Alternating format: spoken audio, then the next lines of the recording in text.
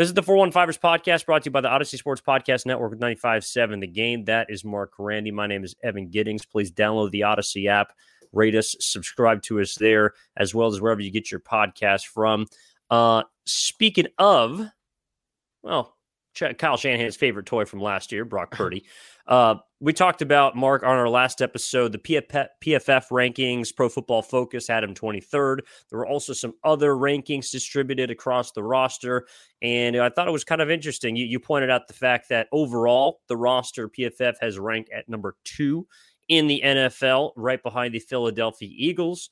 I don't have any problem with that. There's also, of course, some rankings. Trent Williams, number 1 in his position for tackle. Christian McCaffrey was ranked as one of the top 3 running backs in the NFL. Deebo Samuel was awarded the best yards after catch receiver in the NFL for what that's worth.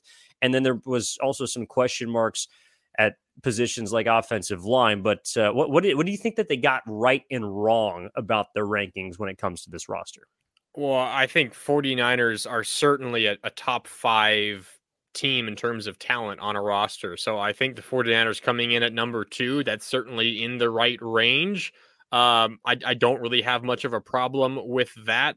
The Eagles had a really bad start to this offseason. They lost a number of guys in free agency, and it looked like they were going to lose more, and then kind of some miraculous things happened, and they had a really good draft. So them holding on to the top spot, according to PFF, does not really bother me all that much. That's still a very talented team. So I'm not really going to debate the individual ranking for the 49ers as a team.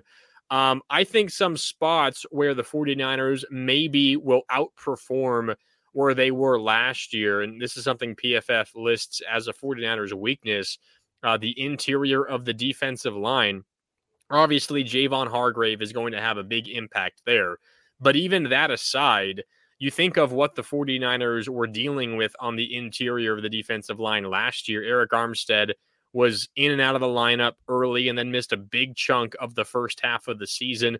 And even when he got back, you could kind of tell he wasn't fully up to speed when the team was in the middle of that winning streak. It didn't cost them wins or losses towards the end of the regular season. But you just got the sense he wasn't as effective as he was the previous year when he was really the key, when he got moved inside to stopping the run, freeing up Nick Bosa because he was demanding double teams. He was really the key. So I think even without Javon Hargrave, and that's a big guy to leave out because he's fantastic, but even with him, I think an area where the 49ers are going to perhaps outperform expectations, certainly outperform where they were last year, is the interior of the defensive line. And that is an area that PFF specifically has listed as a weakness. I'm not sure that's going to be the case this year, assuming health, which for the 49ers is a big if. Because if there was one weakness I would point to about that defensive line, it is the depth there. They can't really survive much in terms of injury-wise, specifically on the interior. But those 2 starters on the interior of the defensive line, 2 of the best in the National Football League. So I think that's going to be a big strength, contrary to what PFF might think. I think they got most of it right. I believe that both the defensive and offensive line they've identified, and I believe to be true, to be 2 top-heavy position groups. That's fair, yeah. And if you look at Trent Williams, who's the best tackle in football, maybe the best lineman in general, maybe the best offensive player according to some rankings, that's accurate. If you look at Nick Bosa, Eric Armstead, along with Javon Hargrave, those are 3 monsters up front on your defensive line. But outside of that, the hope is that Drake Jackson can take a huge step this year. That is going to be important because outside of him, you're looking at Austin Bryant, Cleveland Farrell, and beyond that, Javon Kinlaw might give you something, but I'm not expecting much. So, I mean, Mark, even outside of injury, if any of those players that I just named that are at the top of their respective position groups don't perform the way that we expect them to, that also hurts those 2 groups. And the one thing that I guess I don't want to say I've come fully around on, but is a bit confusing to me is the actual performance of the offensive line analytically, and then the eye test to me doesn't, like, it just doesn't match up because last season I was kind of just going through some numbers, and the passing grades for the offensive line were, I think, top 5, certainly top 10 in the NFL last year, according to PFF. And as far as Football Outsiders, they have this metric that is supposed to evaluate yards created for runners. You know, how many yards can you produce before contact, how effective you are in the run blocking, all that good stuff. And the 49ers ranked 4th in efficiency in that category. Very good. Kyle Shanahan, meanwhile, has never had below, I think it's a top 8 group in terms of running by PFF. Last year, they were 10th. So that also included Mike McGlinchey, who's no longer here. Those numbers to me don't really add up. And so I'm not sure if they got it wrong, but I'm just curious.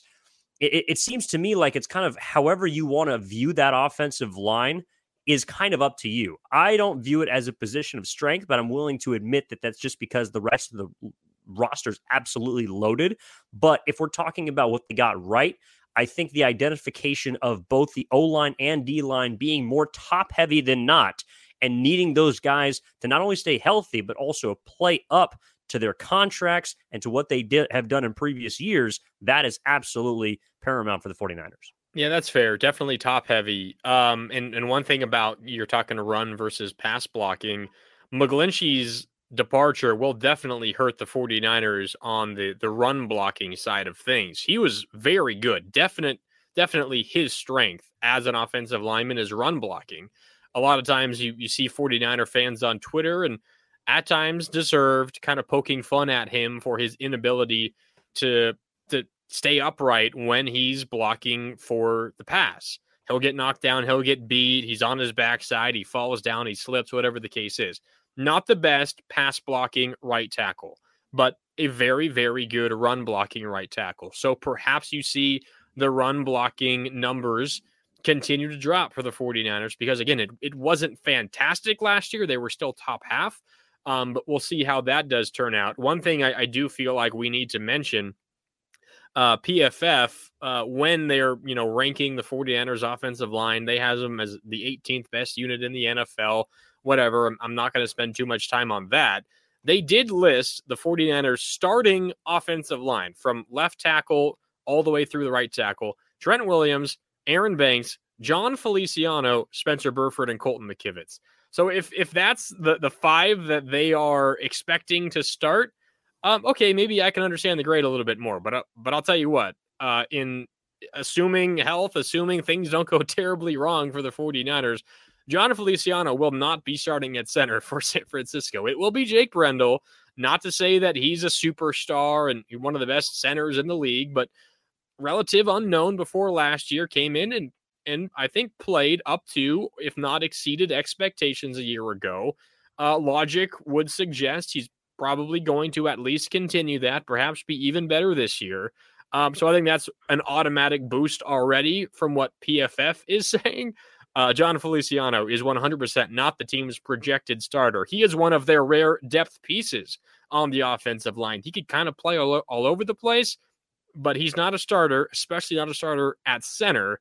So I just felt like I needed to point that out. PFF got the team's projected starting lineup wrong, and maybe that would have an impact on, I don't know, their overall ranking. Yeah, sure. I mean, I've also seen the list that we've discussed does have Jake Brendel ranked. I don't know if they have him ranked as the starter or not, but yeah, no, that's something definitely to take a look at.